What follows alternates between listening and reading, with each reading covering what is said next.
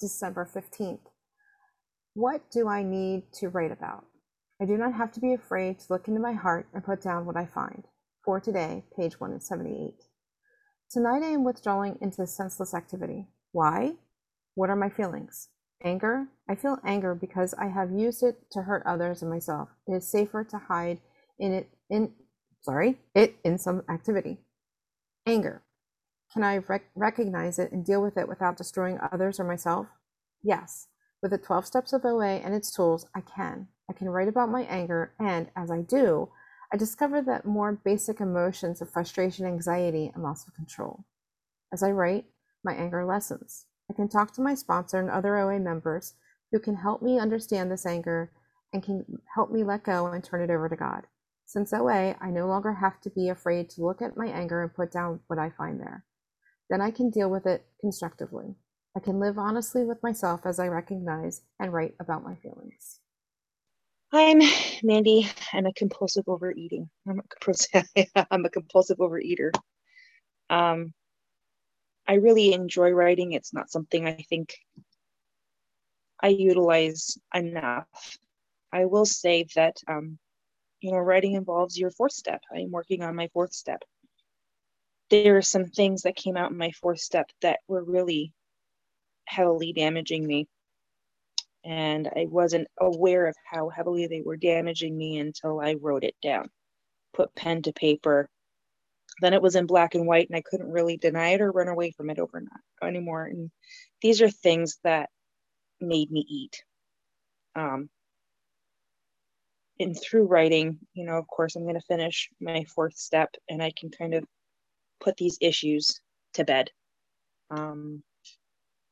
Writing is a really good outlet for me. Sometimes I just write having no topic, just kind of letting whatever come to the surface. Sometimes I'll pray and meditate beforehand. And I think that's when I find the most profound pieces. My thoughts, my feelings, things that are bothering me, triggers, maybe some trauma that I either didn't recognize or refused to recognize. And it just kind of praying and meditation before writing just kind of clears my head like a blank canvas. There's no expectation. There's no judgment. My head's clear. I'm connected. And I found that to be really, really helpful.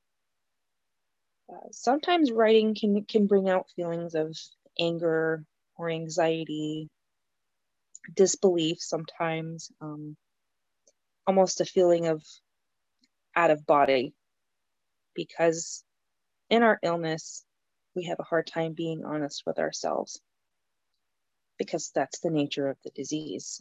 And when you're writing, sometimes it's kind of hard to ignore that. It just kind of comes out. Some people do it through, sharing in a meeting. Some people do it through sharing their experience, strength, and hope. Some people do it through writing. It's a really beautiful tool, and it's something that you can continue.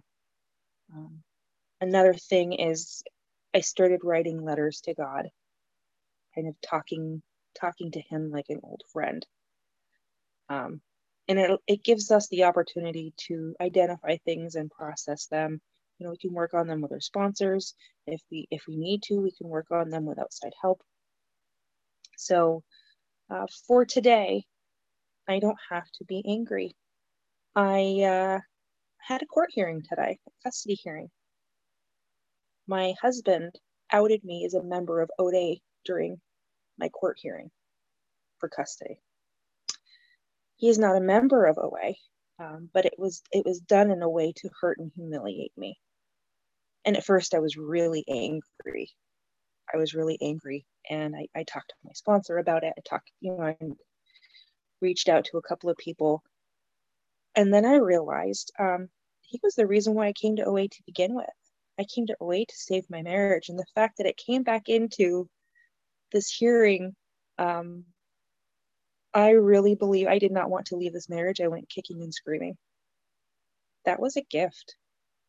I have been released from a miserable, miserable, miserable life. it hurts in the process, but I think some of those hurts are, you know, things that I now had to deal with and face and take a look at my life in full color.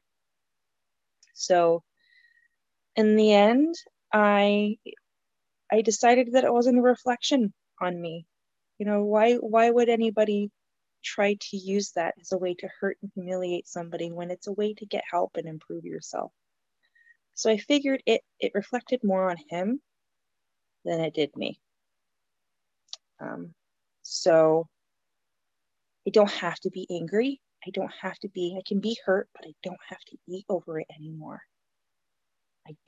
I actually forgot to eat today, which is something I'm very careful with because I do have, you know, restricting in my history.